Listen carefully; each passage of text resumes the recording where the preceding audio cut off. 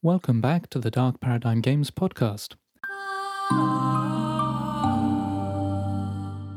I'm here with Jacqueline Martin, and I am Edwin Deiser. This is a continuation of an earlier podcast, which was about crowdfunding. In fact, it's part 3 of the series, so if you want a full picture of basically everything we know about crowdfunding, I recommend listening to the earlier podcasts. Otherwise, stay tuned. And today we'll be talking more specifically about how to write and craft a good crowdfunding campaign once you've decided on your platform. So that includes things like the video, thumbnail image, what text to include, what not to include, the reward tiers, and so on. We've talked quite a lot in the previous podcast about some of these sort of broader things to plan out, but specifically try to get a number of people who you know will back the game lined up before it releases. There's nothing more depressing than a 0% funded game with like a $5,000 target and it's got 0 pledges. I was talking about social proof earlier. You want some people who immediately pledge for the game on its release when it's got that initial interest. Then you've got some social proof that it's an interesting project. People who haven't heard of your project now will take a look at it, hopefully. If they see, it's 20% funded in those initial couple of days, they're much more likely to check it out. Definitely. So, line up friends, family, people who are active in your social media communities. Tell them about it in advance. Show them trial pages. Kickstarter lets you show people preview pages that haven't gone live yet. Show them that. Ask them what they think. What's their opinion? How can I improve it? This is really valuable to ask for your game's community. That's indeed really valuable. Because it also lets you know what sort of rewards are they interested in. What sort of amounts are they interested in pledging. And not only that, it gets them emotionally invested in your crowdfunding project, which is brilliant. Because if they're emotionally invested, they're more likely to give you a pledge. And they're more likely to be happy about doing it. It's a win-win. That's a good point. Just get more people really involved and interested, I would say. And also, I think it's a really good point you brought, because it's that similar thing where if you feel like you contributed to something, you are less likely to go against it in a way. So now that we've talked so much about pre-launch strategies, you also want to have a strategy for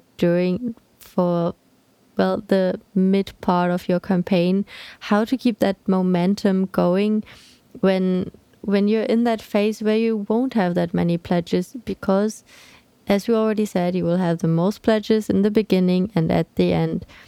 But you do want to have that momentum and just keep going. And how do you maintain that? A few options would be to stream during your campaign. There's also, or was, a Kickstarter live tool. I don't know if it's still there, but apparently you can stream over Kickstarter too. And what you definitely also don't want to do is to hold content back. You want to push out as much content in the beginning as possible. And what I've noticed from successful campaigns is that they all have a lot of GIFs, a lot of pictures, just a lot of proof that this game is going to be made and that this game is worth trusting and investing into. And the more you can show through pictures, the more you can also drag people into the world you're trying to create with your game and just get them invested. I think a lot of these successful projects have quite continuous updates throughout the Kickstarter campaign on the Kickstarter page. Now, people seem to assume that's helpful. I think it is. But I think it's very important, to be honest, from what I've noticed through the failed Kickstarter campaign that I've seen, because what I've seen is that people almost expect updates because they want to know, okay, how's the game itself progressing? What are the news? Where are you at right now? And the more updates you can also bring, the more likely you will have people being excited about it. Now, this is something I haven't looked into, but my suspicion is these regular updates might make you feature better in the Kickstarter algorithm. Oh, that's a good point, actually. So most of these, I mean, pretty much most things with a search box have some kind of algorithm that decides what comes up first when you search. I reckon a very active page will be one of them. So I think that might be why these regular updates are important. Because to be honest, if you've already been backed by a backer, with the greatest of respect to that backer, you're more interested now in getting other backers. Yes. Rather than just keeping the current backers very pleased with what they've backed. Obviously, that's important. I wouldn't even say so. No? Yeah. So sorry, I wouldn't even say so because I think the backers you already brought on, they are also probably likely to tell to their friends, hey, there's this awesome project I'm backing right now, and there's only this and this amount left. Maybe you can like look at it or something. That's like a possibility. Oh yeah, of course. You really have to strike a chord with that specific person, but sometimes that does happen, I suppose. Yeah, which brings us to that tone of the updates. They always look really excited. If they read like, I've blanked for the term, just monthly patch notes, that's it. If they read like patch notes, they don't convey any excitement around the project. So these updates are trying to generate buzz, and I think that is the value among people already backing your project. If they feel like what they've backed is continually developing, really exciting, there's a lot of buzz, they might tell their friends. However, I think it's actually really useful, especially useful for the end of your campaign, where people who haven't heard of your product yet see your product again, because it's higher up on the Kickstarter algorithm. You get a boost at the start and end. So you're going to get some new people coming in. If they see that these updates have been regular throughout the campaign, they'll see, oh, it's been an active campaign, it's been popular, it implies there's been interest in it. Maybe nobody was asking you for these updates, but they don't know that. Maybe everybody told you, please stop sending us updates. But it makes your game actually look like there's a lot of interest. So people are demanding these updates, which is great.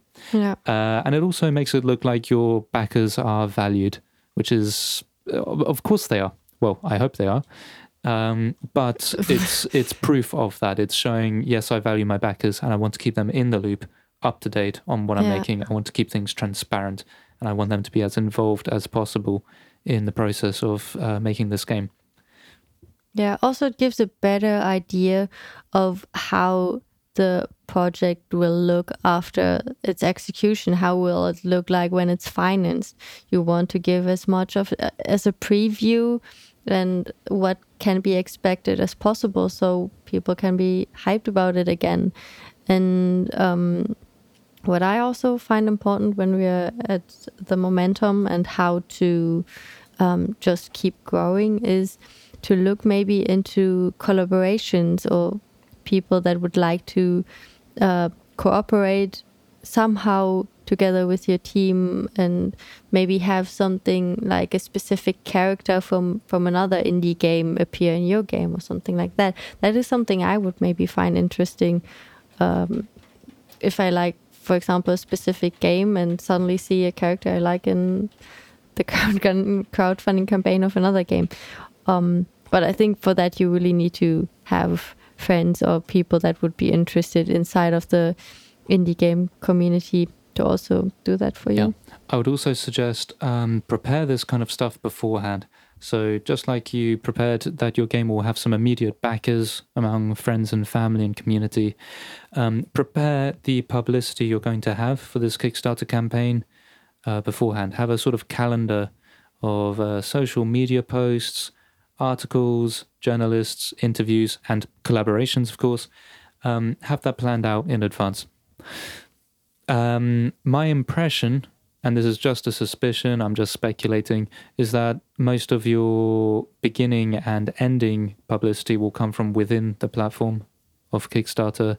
I think the middle probably comes from elsewhere because you're buried quite low within search results when your campaign's got like 15 days to go, whatever, roughly halfway through. Yeah.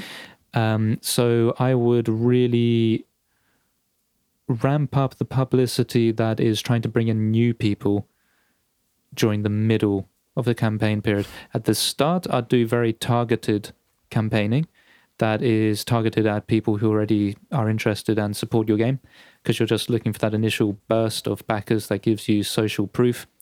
From the end, I don't really have any strong ideas for that. Yeah. I just had this crazy idea a second ago where I just thought, okay, probably a lot of journalists or,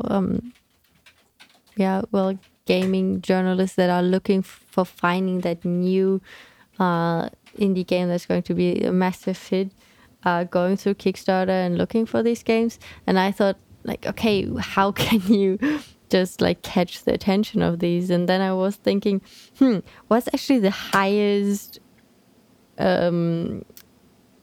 amount of money that was ever asked for a game, and maybe just try to break that record, even though you don't want to earn all that much money, but just to get that attention. Yeah, minimum pledge $10,000, target pledge $10,000. So just game get one only for person rich on board people, and then done. you own like the game itself and the asset store again. Yeah. Also, like, and you become just the only owner of the game. Yeah. That would be. There's probably interest in that. If anybody's listening, I guess you could use that idea. You're welcome. Yeah, you're welcome. Let us know if it works. Yeah. So I talked a little about your target audience. I think that's quite important, and how you can target them at the beginning of your Kickstarter. But that also leads us to the tone, the general tone and character of your Kickstarter campaign. Mm-hmm. Yeah, my experience has been so far that you want to keep it light, or at least fresh, and maybe even a little quirky and funny. What would you say? Absolutely, yeah. I think it has to be entertaining to read, unfortunately. Why unfortunately? Takes more time. It's more difficult. Doesn't have to read like patch notes again. We don't want that. If you can't communicate enthusiasm for your game, then why should other people be enthusiastic? So you communicate enthusiasm through a more informal tone. Use exclamation marks, ask rhetorical questions, get not too silly, but a bit silly can be quite fun to read, actually. Humor, obviously, is great. You just want to get people as involved as possible and make it feel... I think with crowdfunding, you really want to hit an emotional chord. You want to pitch your product on an emotional level more than just like a really practical nuts and bolts level. So you're just trying to get people to feel excitement and enthusiasm and fun, humor, interest. I think that's where we come back, and it's like a full circle to sell the personality of yourself and your project. And I think in a very cliche way, it's what it kind of boils down to. And as we already mentioned in the beginning, there is no 100% strategy of how to go about it, but this is basically what we found and gathered. Yeah. And that also leads to the accountability and so on. So it's a balance between this very casual tone. One doesn't have to be very casual, but casual tone, and also looking extremely sincere and trustworthy, and being transparent with your page. So this text has to communicate very clearly why a few things. It has to say why your team is the best team to do the job. And well, for Dark Paradigm Games, that's easy. Of course, because we're the best team to do the job. Join our crowdfunding campaign. We haven't announced it yet, but probably in about 2 months. But yeah, that's really important, because you need to make it clear that whatever you're making, you're the only people who can make it. Now, it doesn't even matter if you agree with that or not. Chances are, if it's a game, yes, no other team would make a game exactly like yours. And if they would, I'm afraid you're probably quite unlikely to get crowdfunding because, as I was saying earlier, more unique products that are more personal and sort of look a bit less corporate and money grabbing tend to do better on crowdfunding. Just that's the nature of the platform. So if you make your team look very unique, very skilled, and very passionate about this game, and then go further and say why only you can do that, because everything I've just said, like passion, skill, talent, that I'm sure they'll come up in every Kickstarter. They're very generic words. You need to take that step further to say, actually, we are the only people who can do this, and we can only do this with a bit of your money. Crazy. But I think it's also important to not to be too shy to ask for help, and to really, well, not straight out begging maybe, but to really say, hey, we really need your help. We want to make this happen, and this is why, and your help is important to us, and this would mean so much to us if you would help us. Oh, yeah. Well, even the well-funded games ask, there's often that personal moment of one of the game's creators looking into the camera and saying, we need your help to make this, we need your money to do this. I was looking at the Abduction Kickstarter earlier, and I misremember most things I say, but I think that had a target pledge of about 1.4 million euros. Abduction's quite a big game. And that's a big target pledge. Nonetheless, there was this humble moment in the video of one of the creators saying, actually, we need to take this Kickstarter route because of this. We need your help because of this, even if it's quite a high budget project, at least from our perspective. So, it's... I wouldn't even say it's that humble, to be honest. It's sort of necessary. People do want to know why you need their help. Why Kickstarter? Why crowdfunding? Exactly. That's an important point to cover. Yeah. What I personally also find important is that you may be backed with the account that you're creating the crowdfunding on another project, just to also feel or get a feeling for how it is to be a backer. Maybe you notice it's really not your thing and that you really didn't like backing projects and that you thought it was a really bad experience. And then you also maybe just notice, oh, okay, crowdfunding is actually not the thing I want to do because it was such a bad experience for me. Yeah. And it also just looks better, I want to say, if you also backed other people's projects, because then it's again not only asking but also involving yourself a little more into that whole community. Yeah. I would say even just as an exercise, and actually do this with real money, just like take $1, $2, $3 and just find a game on Kickstarter that you want to back. Do it now. Yeah, do it now. In 2 months, I have a feeling there's a really good project Legion's coming Masters crowdfunding campaign is live, and then make up your own mind. We're definitely not begging for help here. But if you've got $50,000, just like small amount. I mean, exclusive access for $20,000, easy. We also take Hong Kong dollars. Oh yeah. How much was the JTSC? 30,000 Hong Kong dollars should do it. In the text, I've been talking about the tone and a bit of humor and so on. But regarding selling your team and Kickstarter itself, not selling my team. Well, like selling your team as a group that can make products, like marketing yourself, basically. Just my bad humor striking. No. I promise I won't sell you into slavery. Yeah. Kickstarter alternatives. I'm just waiting for a higher bidder. But You need to sell your. Okay, I'll avoid that phrase. You need to market your team. So tell your story, and this is an easy thing to do. Basically, in any good story, you need to explain what your background is, how you ended up where you are, both as individuals within your team. We decided we're going to include biographies, short ones, in our crowdfunding page. Most successful crowdfunders include biographies for each team member, and they read quite well.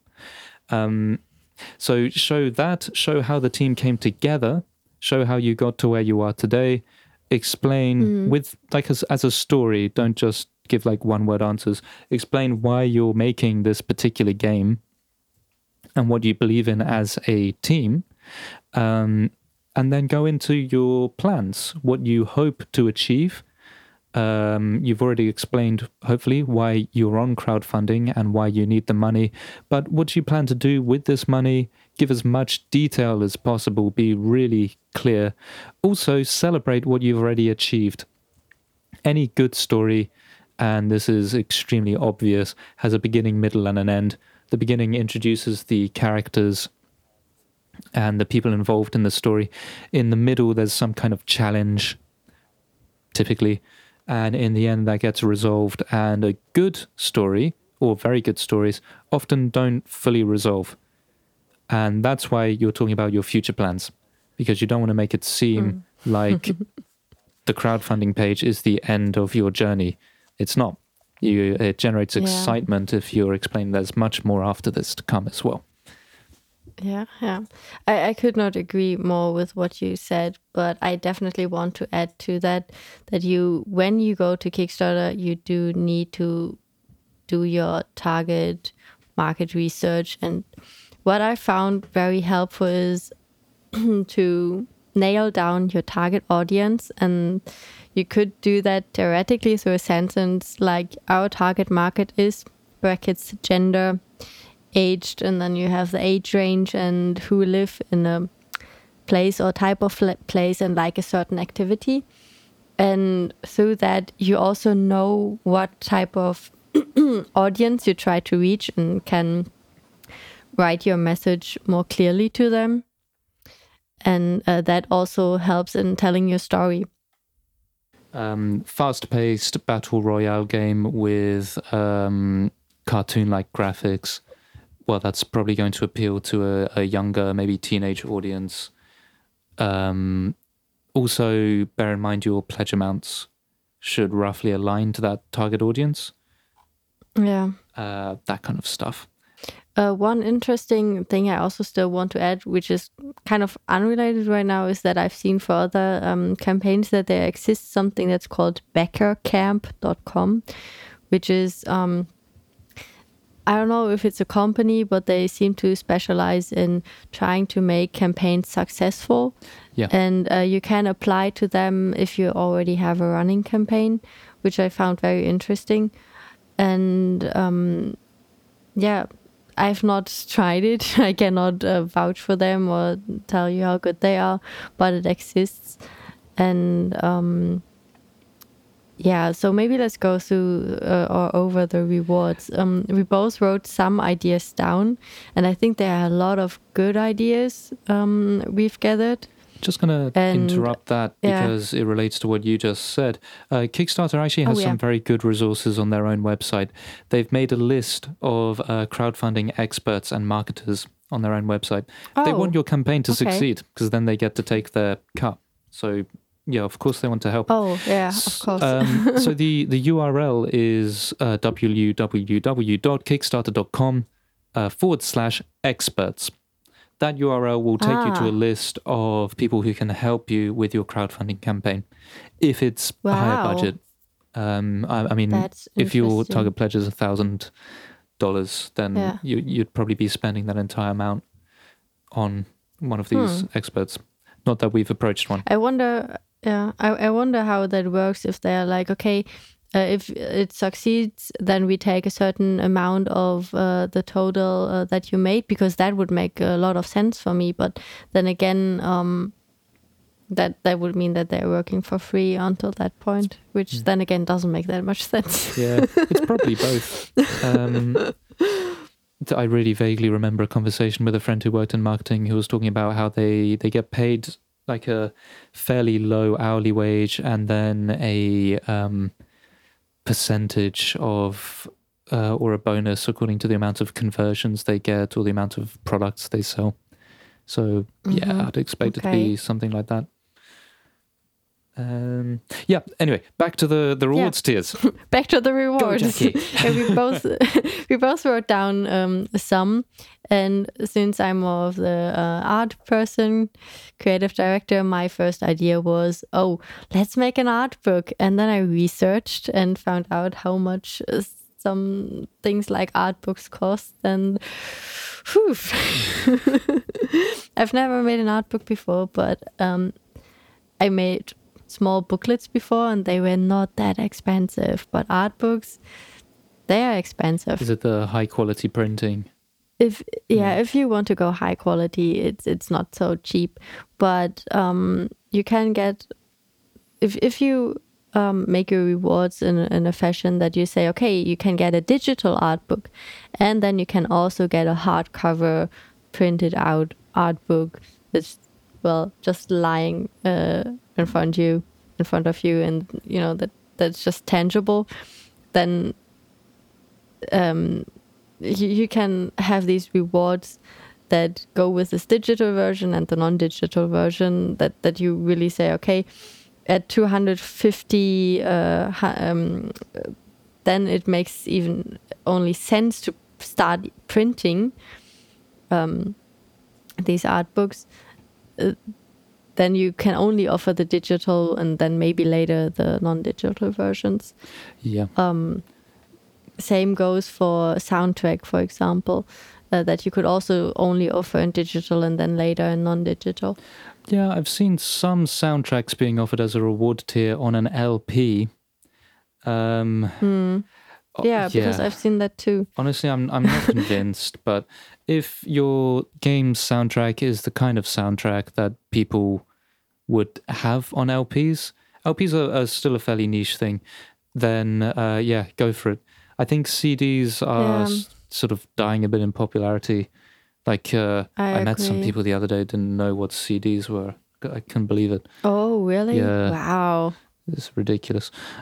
Anyway, I doubt they know what LPs are as well, but they're enjoying a research. Maybe if you made like a custom made USB stick with the music on, I think that would be also really cool. That's cool. The other because it's still digital, but also not. Yeah, sorry. Depending on your game's soundtrack, and this is just impossible for some game soundtracks, you can also offer sheet music. So that's going to work very well for visual novels, for example, that often just have acoustic instruments. There's plenty of visual novels that almost only use a piano in their soundtrack. And by offering that sheet music with the original soundtrack, obviously any of your backers who do play piano or whatever instrument can have a go at the soundtrack. Out of interest, would that be possible for our project? Unfortunately, no. Mostly because most of our soundtrack is made using distorted instruments or just not acoustic instruments. So a lot of it is purely electronic, or, for example, I think I'll probably be talking about the soundtrack on a separate podcast at some point, but for example, foreshadowing. Yes, the soundtrack for All Camp Death Swamp is an electric cello, which would be playable fine, but there's so much reverb added onto it, so much echo effect, and so much mangling that I've done to the sound that even if I wrote down the notes that you would be playing, it wouldn't sound like it. It would sound really boring. Yeah, that actually brings me to the idea of maybe having like a what's it called? Colorization book where you draw in the colors of certain things. That would be so cool. Yeah, that as a reward. Maybe additional to an art book or whatnot, but yeah, I think that could be really That'd be cool. Awesome. Do you have the original black and whites before you've colored in your art? Oh yeah, I have the line work on So everything. that's kind of already done. And the printing cost should be way lower because it's black and Oh white. yeah, that's a good point. Huh. Also with the complete UI elements we just remade, there's so much line work I made there, and it's you can like adjust them so easily. So that's actually pretty good point. Yeah, awesome. Yeah, let's do that. Let's do that. But Okay. there's usually a warning with any crowdfunding recommendations page to be careful with the physical items. It's a very good idea, definitely. first of all, to specify where you're shipping. Now, I think some crowdfunding platforms, and I can't remember if Kickstarter allowed this, let you add money onto certain reward tiers. Let's say for $20, if you live in the US, you can get a t-shirt. I think some platforms let you specify, but if you're outside of the US, this reward is not available to you. You don't get the t-shirt. Or if you're outside of the US, you need to pay an extra $10 to cover our shipping expenses. And do not underestimate shipping expenses. It probably is going to be something like $10 to send your shirt abroad. Yeah. Maybe even more. Like sometimes shipping can go up to like 20 or 30 euros. Yeah. Kickstarter also has a page for third parties who can outsource physical rewards for you. So they've got a list of like printers and t-shirt makers and people who can help you with the logistics, so shipping stuff and all of that stuff. If you want to go crazy with physical rewards, which I don't recommend unless you really know what you're doing and you've really carefully added up the sums. But if you do and you realize like you're a 5-person team, when the campaign ends, you can't possibly spend like a month just putting posters into tubes and posting them to people. You can outsource it, and Kickstarter has that resource at, and sorry, this is not catchy at all, but the address is kickstarter.com/help/resources?ref equals handbook fulfillment. We'll put a link in the description, I think. Just use Google. Is my recommendation here. Or just use Google. Luckily, we already have some physical rewards, like the team pins we have. Yeah. And we still have 5 left, which is also something that makes them very rare because they're hand painted and unique, and only the first few members of our development team have them. And that as a reward is really cool, I think. Yeah, it's also small, so it's easy to post. We could post that to America, and I don't know, it costs like $5 or something. Exactly. Pins in general. If we just go down the list of what else you could put as a reward, I think the easiest that pops up is just credit entry inside of your game. Yeah. And maybe you want to add some more. Yes, so crediting a person in the game doesn't have to just be in a credits list at the end of the game. Depending on the rewards tier, you might want to, for example, put the backer's name on an NPC or a villain or a place name. Obviously, you need to specify on the campaign that it has to be subject to your approval. So if the person has an offensive name, that doesn't make it into your game, unless you're making that kind of game, in which case, go for it. Maybe an inoffensive game wouldn't be approved. So yeah, you could also have mentions in game. Like you could just mention that person in the game lore. For example, just have a couple of characters talking about Edwin the barkeep, who maybe you never see them in the game, but it's quite an easy way to just acknowledge somebody, and it's really cool as well. I think that's a nice. I mean, one. if you're also like trying to design more content for your game anyhow, then you could also offer that as a reward. Yeah. Designing quest lines, dungeons, or in our case, for example, hunting grounds or creatures, or to even have people as a portrait, in our case as survivors, it's called in your game. So you make a digital version of them. Yeah, and then they are like digitally in the game, which I think would be really cool, because our entire team is already kind of in the game as portraits, and it's really fun, I think. Jackie's very good at them. I'm just having way too much fun with it, if I have to be honest. No such thing as way too much fun. Yeah, but that's how kind of Jeremy ended up as a huge barbarian without any clothes on.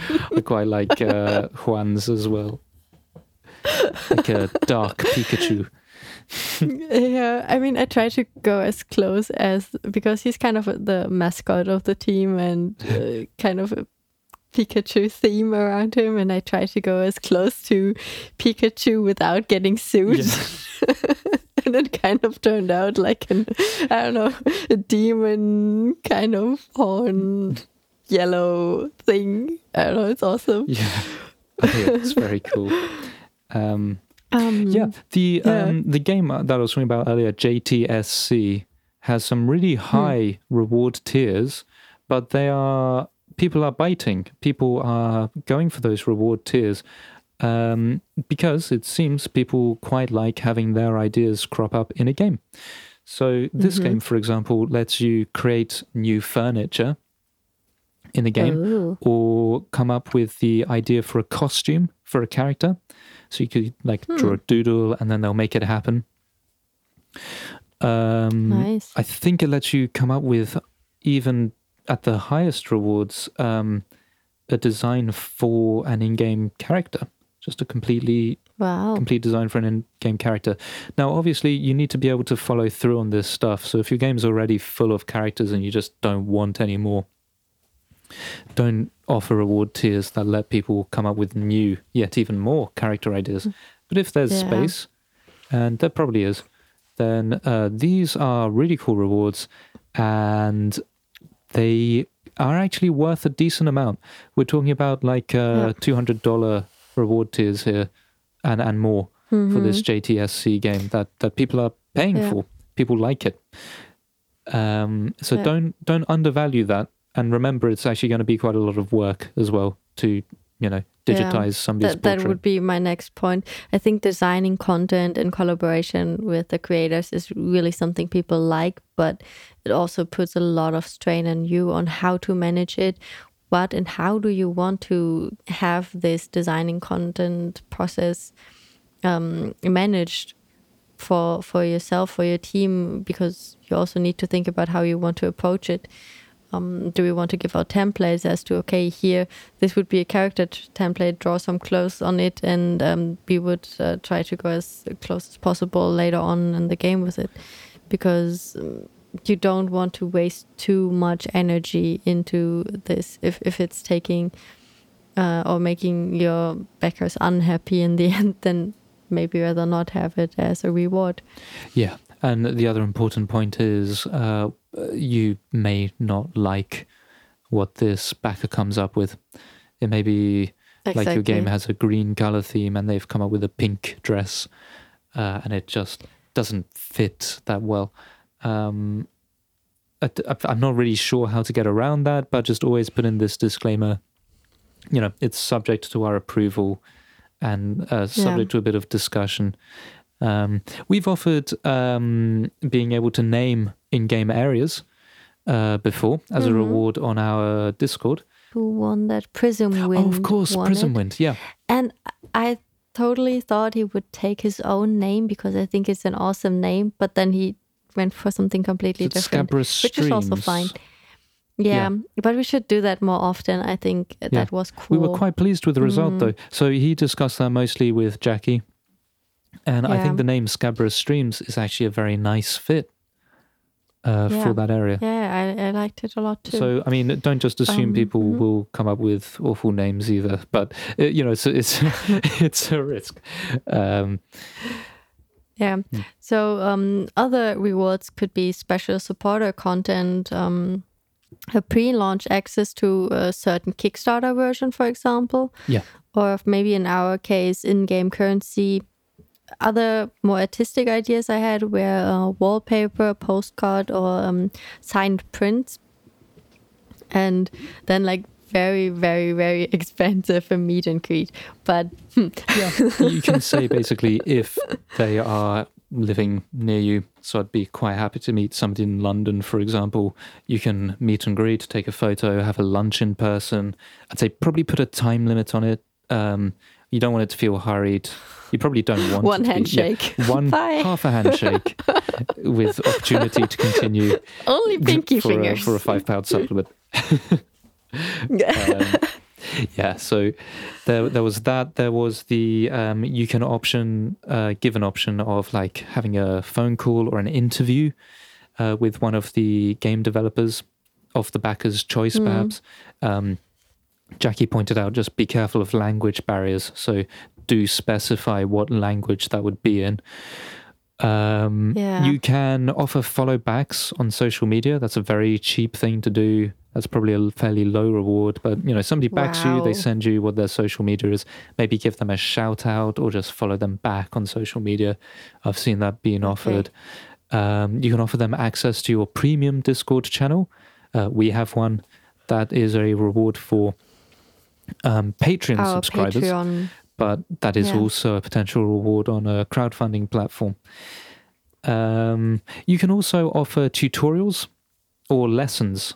I'd say, again, that if it's a lesson, just put like an hour time limit on it or whatever. Let the backer specify what they want to be taught. And yeah, you can do that via a screen sharing app or whatever. Or if it doesn't have to be live, you can make a tutorial on that subject. Yeah, that sounds exciting.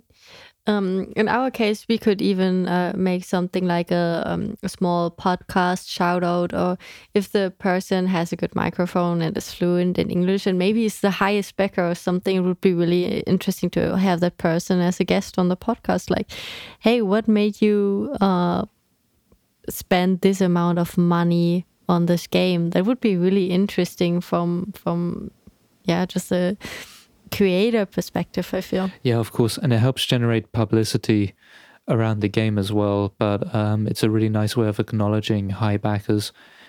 And the other thing is, and this is less direct, but instead of a phone call, you could offer a backer a chance to ask you 3 questions, which you then answer. The nice thing about a lot of these things is you actually now end up with social media posts, and you can publish these answers publicly. You can send your tutorial public. You can put it on YouTube or whatever. So that's a nice bonus.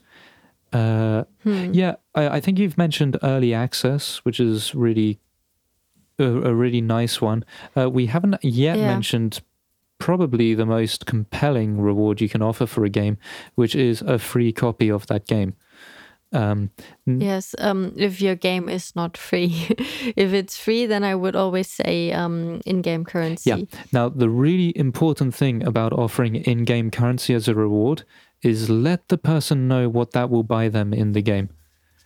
Because if they've never played the game before, what does it mean to them that we've offered them 100 dark dimes? That's a completely redundant gesture because nobody has a clue how much that buys you. So, and yet another thing that this JTSC page does pretty nicely is it's offering gems as an in-game currency reward, and it's telling you what those gems can buy you in the game. And I think the more specific you can be about what that in-game currency buys you, the better. Because now you're actually giving something that has a tangible value, as opposed to just this nebulous, like very ill-defined, and we'll give you 10 of this stuff. It's like, what does that even mean? Oh, and another thing about giving your rewards value is you may, you definitely want to include photos of, or at least designs of, just laughing at something Jackie is highlighting. You definitely want to include photos of your physical gifts and dimensions. Oh, yeah, definitely. They may not be made yet, but at least a prototype. That I think that's really important. You may also want to include a picture or a model or a drawing of non-physical rewards. For example, a free copy of the game. Your game might be purely digital, but draw a copy of a game box. That you can do a lot through mock-ups. Yeah.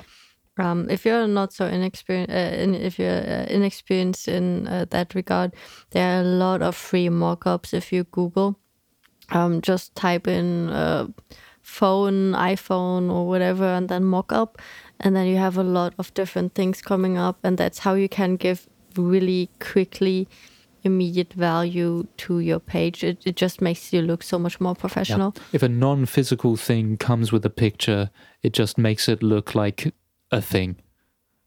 It makes it look like it has more value as an object. So, and it does. Never underestimate the value of digital assets. I mean, you've put a lot of time into making them. They are valuable things, but we're just hardwired to think if it's physically present, it's worth more. So that picture may help to really drive home the point that the things you're giving away with your game aren't just free to you. They took you time to make and they are valuable.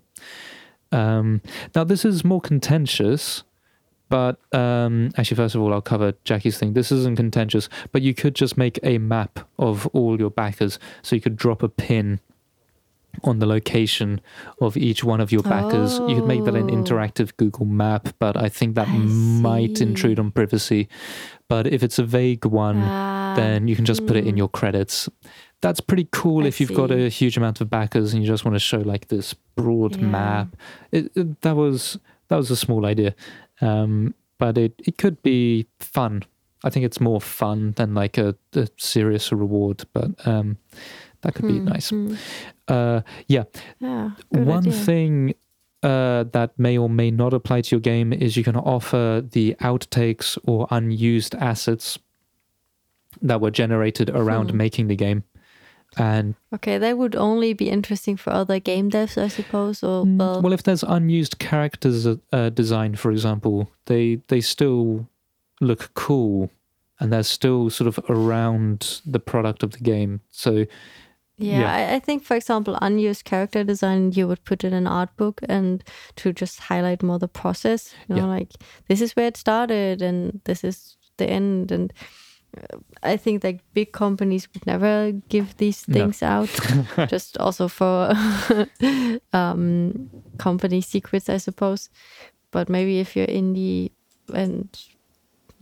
but I personally would probably not go that route. Yeah. But maybe that's just like personal preference. It's an option. I mean, if your unused assets or outtakes look absolutely awful, then there's probably not much point showing them anyway. But if there's a character who you thought, actually, that's cool, just doesn't really fit the game well, if it has a value as a digital asset, you're not technically ruining your chance of ever using that asset again. If you include it in a digital art book, you can still use it in a subsequent game and you haven't signed away any rights to it.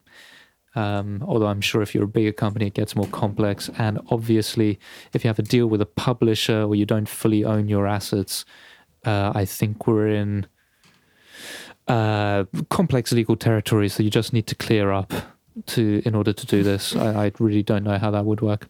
The most contentious one on the list is you could offer as a reward a discount or just free access to all your future games. Wow, that's a big and interesting idea. That's interesting. And that's cool. Frankly, as far as Dark Paradigm Games is concerned, I think we're as vague on that idea as a backer would be. But I think if you've sold your team, if you've marketed your team extremely effectively, the idea of buying into all your future games might be very appealing to your backers. Yeah. It's also maybe giving safety of, they want to make more games. Okay, I'm in. Yeah. And if you're really good at cooking, you could also offer baking cookies. Shipping may take 10 months. But I think that fits in with our brand.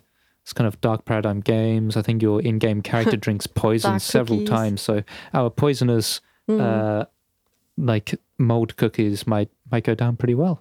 I think we even have moldy candy in the game. So Rotten candy, definitely. hey, there we go. We could give out rotten candy. That's actually an in-game item in the real world.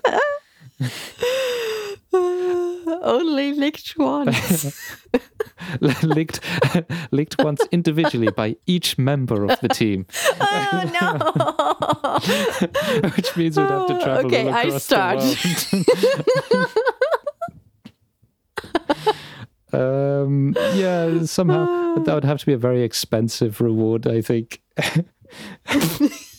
for the food poisoning that we'd all get. I don't mind if I have to beat the first one. Yeah, you know? you just eat candy. It's the rest of the team I'm worried about.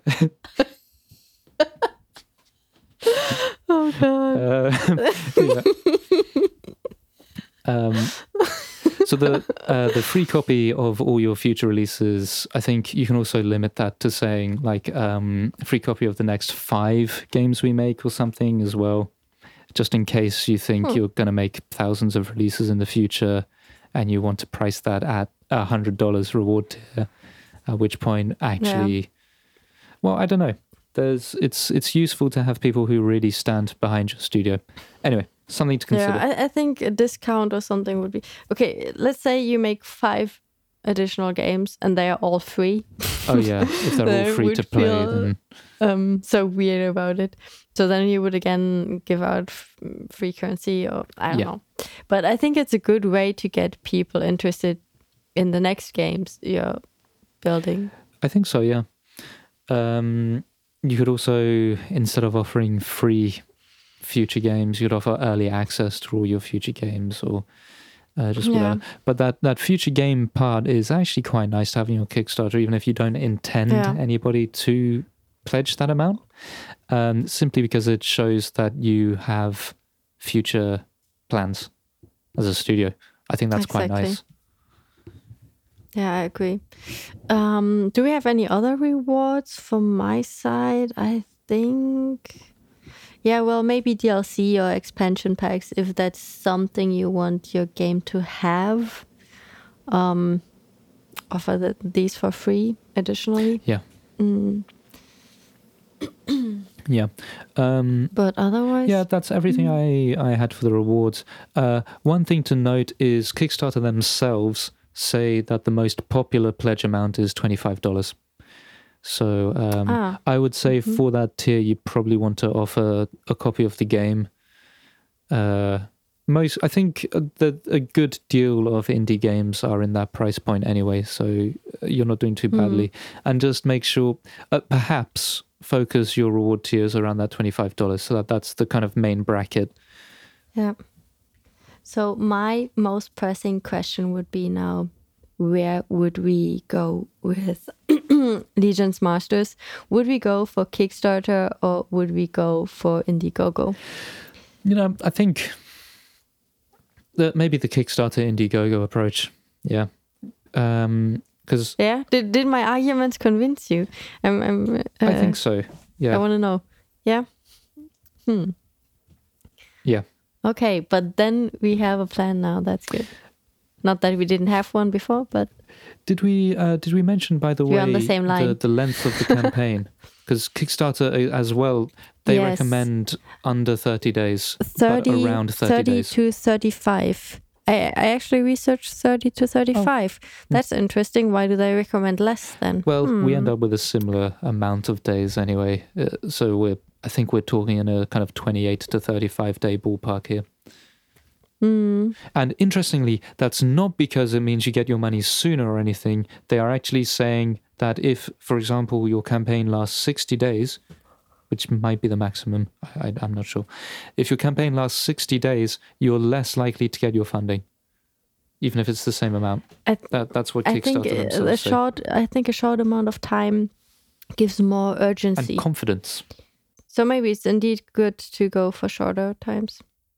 Oh, and that's an important point. So the tone of your campaign should also, and your reward tiers, try to play a bit on on FOMO, fear of missing out. So a lot of your reward tiers should be limited tiers, There's a practical element to this. Absolutely. Jackie, for example, I think, cannot just draw 10,000 people's digital portraits and put them in Legion's Masters. Definitely. That would take her I mean, 2 I can years, because I'm awesome. probably. Give me 10 days. 10 days. And no sleep. Yeah, and there will be stickmen. No, I'm sure that'd be pretty good, actually. I'm sure you could come up with something decent. Yeah, let's do this.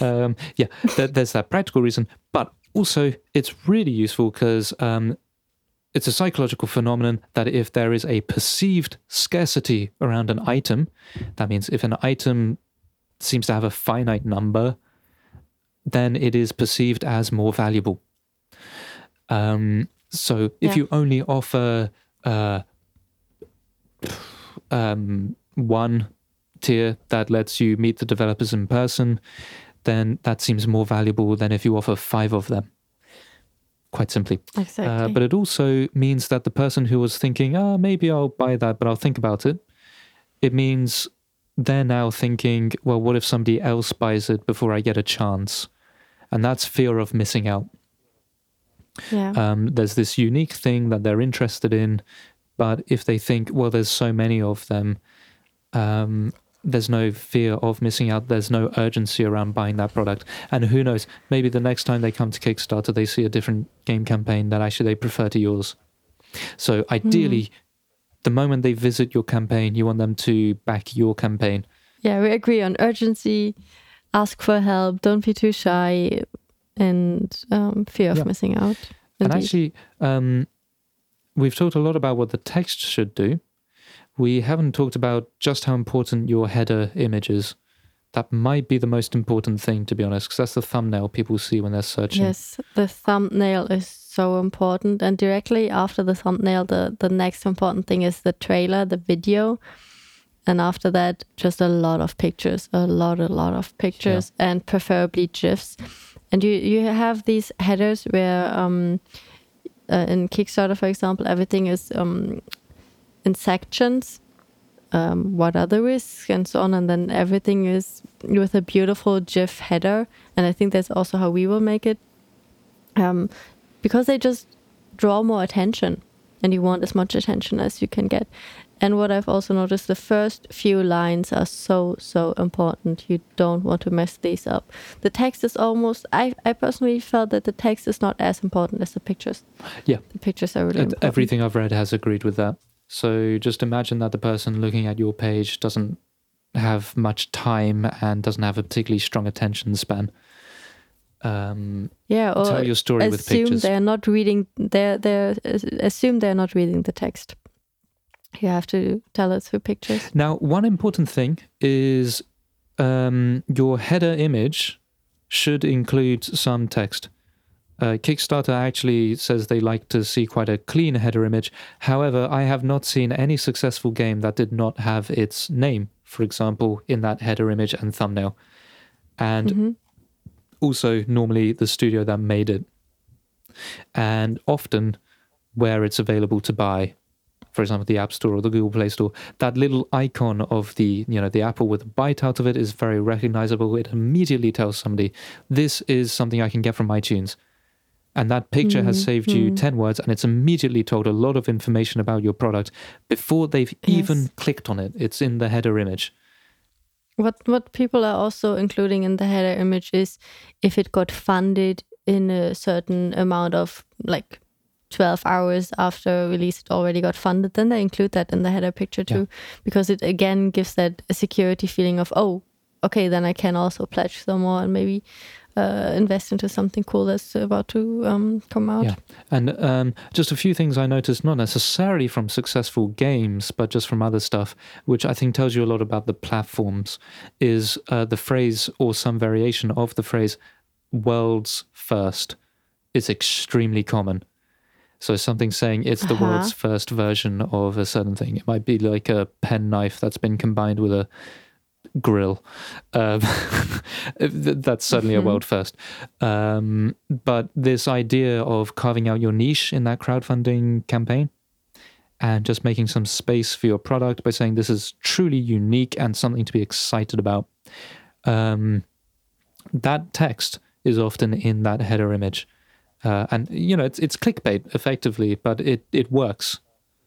It's something that Kickstarter, I think themselves, don't necessarily recommend on their own advice, but pretty much any other page that's giving you advice will say, try to generate an idea of scarcity or uniqueness with even this picture.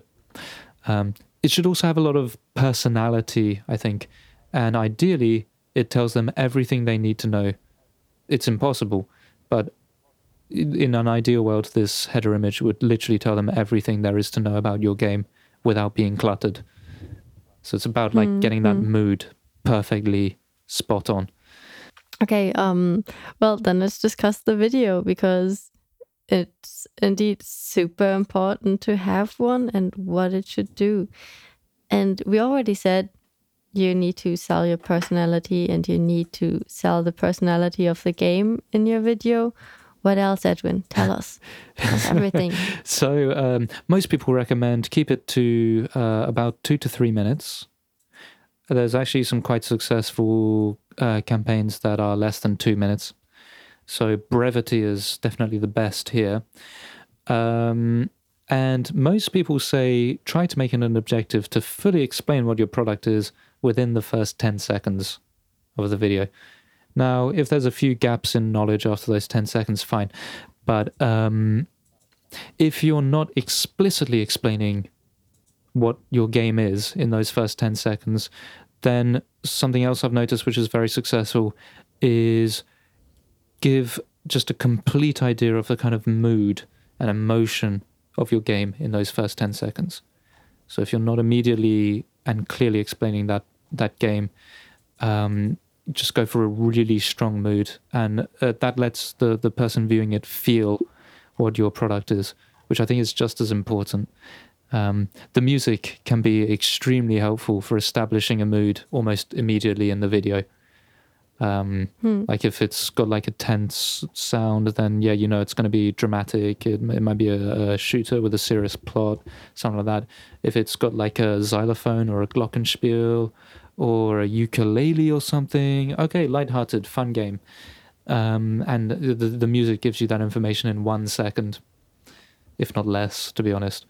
So, try to grab their attention. Generally, Kickstarter does give you statistics on how many people are watching your video and how many people are watching it all the way to the end. I don't know why, but a couple of websites were saying aim for a third completion rate, which means a third of people watching your video watch it till the end. I'm not quite... Yeah. I don't know why that number. I mean, 100% would be better. But sure, a third, apparently. But I think what the main point it's making there is keep it fairly short and succinct. And if there's anything you think, actually, maybe that's not so interesting, or even if you're asking yourself if this is relevant, probably just take it out. It also looks great if you are in the video. So we talked about having your photos everywhere and whatnot, but yeah, it looks good to be in your video talking frankly about your game. Now there's plenty of outliers to this advice. Abductions video, for example, I think was almost 8 minutes long, so that's pretty long. I'm not gonna lie, I skimmed through it because I saw it was 8 minutes long and I didn't particularly want to spend 8 minutes watching the video. So I don't know if that's even a good example of a good video, but the campaign was successful. And I think partly the game's nature comes into play here. It's a slower-paced game. It's there's a slower pace of gameplay. It's a story-based game, so people might want to take more time with it, feel like they're being told a story, that kind of stuff. Yeah, so when you're making a video, it partly depends on your product, but a classic trailer structure, this is from a music composer's perspective, is in 3 parts. It has an introduction, one section that rises in mood, it drops back down, a second section that rises in mood, it drops back down, sometimes the third section's left out, and then there's some sort of outro, like an ending portion of the video that, musically speaking, often echoes what happened in the introduction, and actually, generally, emotionally, it has the same emotion as the introduction. So it's like a bookend where the introduction encourages you to focus in on the video, gives you an emotional idea. Then with these 2 rising or 3 rising middle sections, you can give more just kind of details. So for Legion's Masters, for example, those first 10 seconds would be establishing the dark universe with quite moody music. It would perhaps show a pan of the hunting areas. So this is all giving as broad an overview of the game as possible. It would show the pet care screen, something like that. So we've covered the most important aspects of the game in that time. And then the first rising section would be talking about how you can collect pets and this aspect of the game is still under construction, but how they have different abilities, how the fighting system works, how some pets are rarer than others, how you need to look after the creatures, and so on. So we're getting into more detail for that bit. And then the next section would be perhaps more to do with the hunting ground mechanic of how now that you have these creatures, you can explore different hunting areas and how it's telling you this overall story that's rich in lore, and you're discovering all of this stuff about the Legion's Masters universe as you progress through the game. That would be if we had 2 rising sections. And then in the outro, again, you just have something, again, that's more of a mood. So maybe like rising green fog around the Legion's Masters banner, with just some music and details of when the game's going to launch and where you can download it. So yeah, basically we're going from broad overview, which is as quick as possible in the beginning, and very, very carefully establishing a very specific mood as quickly as possible. Then more detail in the middle bits. It really depends on the game. And then this final bit, most trailers tell you when it's launching. I mean, that's pretty common knowledge for like a film or a game, and on what platforms. And I think Kickstarter actually says that the videos that were self-made, homemade, didn't necessarily do worse. Yeah, that's also my experience from analyzing most of the campaigns, that there's not that much of a difference, if any, because for cardboard games, for example, or tabletop games, I see very often just the faces of the developers explaining why what they're making is awesome and why you should help them. Yeah, which is a really effective approach. That said, again, even if you're taking that approach, just be careful in that first bit of the video that it's just so clear what your product is, because talking takes longer than showing. Definitely. One minor point is you can include captions and translations for your video to broaden your market. So you mean undertitle? Yeah, or subtitles, surtitles, captions, translation, text, whatever that is. Obviously, only include that if your game is actually being marketed to countries that speak those languages. It's pretty dishonest, I guess, or just stupid if your game's in English and you've included Russian translation. What's very interesting is that Kickstarter also starts to apparently reach out to more Asian countries, because we talked earlier about the Hong Kong dollar, and that's apparently a thing, that you reach more Asiatic regions. Yeah. And if you have a lot of Asian backers, then maybe make sure that you have a game localized in their region, because otherwise, well, they can probably not play it. Yeah, as a stretch goal, people offer localization of the game in other countries. Yeah. Often with visual novels, they'll say, it's the originals in English, or I mean, they're often in Japanese. Once we reach this target, we can afford to get a translation and a localization for Spain, whatever. In which case, I would include a Spanish translation in your video, or whatever, or the option to turn that on, because your campaign is still of interest to that market. We haven't mentioned the budget breakdown. Oh yeah, go for it. Definitely. I personally think I didn't do that much research on it. I mostly went through the pledges and what was the highest pledges, what I've seen so far, and that I found also that the 25 or like $10 to, like 200 seemed good for me, but there were also like these crazy amounts of 5,000 where I feel you really need to explain how that comes to happen. And I would understand if you have a lot of tangible goods you're sending out, because these are really expensive to make. Especially, for example, the art book I mentioned earlier, 25 art books already come at a price of, around 200, 500-ish. So if you usually cannot print less. You cannot just go and print one art book. There needs to be a certain demand for it. Otherwise, you're just, Yeah. You cannot just print 100 art books and then you only printed all these art books for one single person. And there's economy and you're of still scale. Sitting on, Yeah. So I was thinking when I was talking about the budget breakdown, actually is what are you going to do with your reward pledge?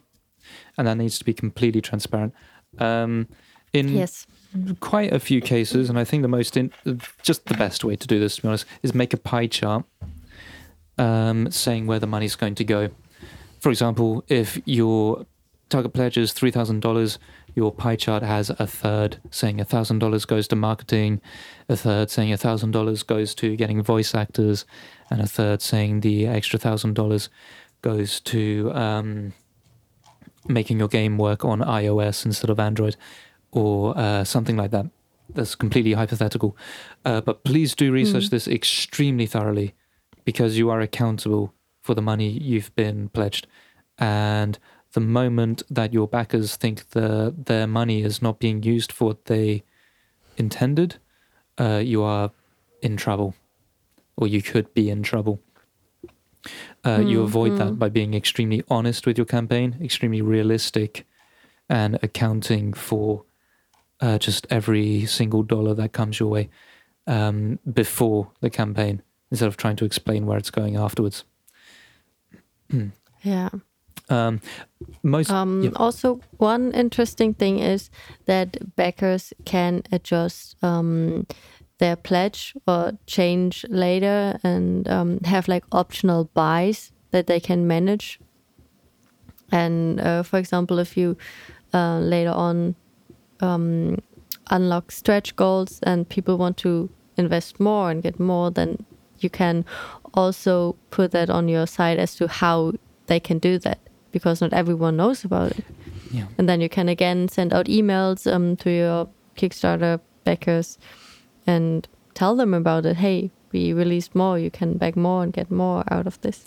I think I've seen that work the other way as well, where some games get their funding, but a major backer backs out after the campaign. Now, I don't know if that's changed, but I have seen it happen. With basically, actually, in my case, because I was freelancing, it was a visual novel that one of their stretch goals, I think, was to hire a composer to write them a nice soundtrack. Oh, so I was on board for that, and then their backer backed out, basically. So they couldn't. That's so sad. It is sad. It is sad. I don't know the nuts and bolts about that.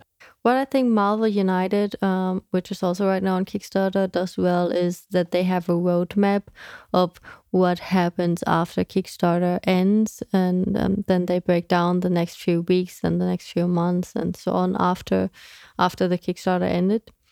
And I think that's a really nice look in the future. They also have a chart of estimated shipping costs for the US, EU, Canada, Australia, China, and Singapore. And I think that's also really like all with the backer in mind. Okay, what would the person who backs this want to know, or how can I help them? When I started looking into Kickstarter, I thought, wow, you cannot really ask for money from Kickstarter. You cannot really expect that your project gets funded. But I think what you can take away from this all is that there's so much more money there on Kickstarter or in crowdfunding right now than there was before, because people are more comfortable with it, because now they know what it is and what it does, and people are in general more accountable for failed projects or what happened when the pledges don't go through or whatever. That just people know more about it and are more likely to invest into your project. What to look out for? I mean, you have these pie charts with the breakdown for the money, but really big projects don't really do that even. And I think it's not that important to begin with. I think what is more important is that you communicate what buying into your project gives the people that are buying in, and not so much about that it's there. But because I was mostly looking, for example, at Marvel United, which is currently on Kickstarter, and there are so many like additional buy-ins and such, and there's no pie chart whatsoever or where the money exactly goes or so on. But there's just so many pictures of what does what and what pledge gives what. And at that point, you're just so convinced that it's going to go through that you feel like, I don't really need to know all that much. But they have a really, really long section of risk and refund policy, and like the whole section of terms and conditions and so on. And that I find very small in a lot of projects, where I'm really happy to see that there's here a longer section about it. Because if I was a backer, I would really want to know, hey, am I going to be refunded if this is not going to work? Yeah.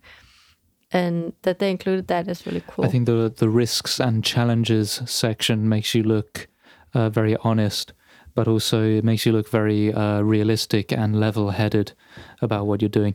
I think by including a section with like a similar name, like risks and challenges, it actually makes you look far better. Well, Kickstarter has that included by default, so you're not getting around it. But a lot of campaigns just have a really, really small, like they are not really putting content into it. Put some effort into it. They're not filling it out. It's just good to have more than 2 lines there. But also, actually think it out. Any campaign on Kickstarter comes with its own risks and challenges, but any game release has plenty of risks and challenges. You're not kidding anybody if you just like write a line or 2. Yeah. Like if somebody gets a heart attack, that's not doesn't count as properly thinking out what could go wrong with your game and the challenges ahead. That said, you don't want to just make people think that you can't make the game, but hopefully you've already convinced them of that if they've reached the bottom of the page. In fact, you almost certainly have convinced them of that if they've reached the bottom of the page.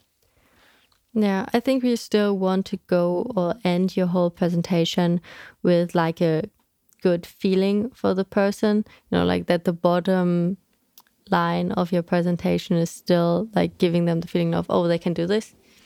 And that's where maybe like I would just add another like section where I would at the end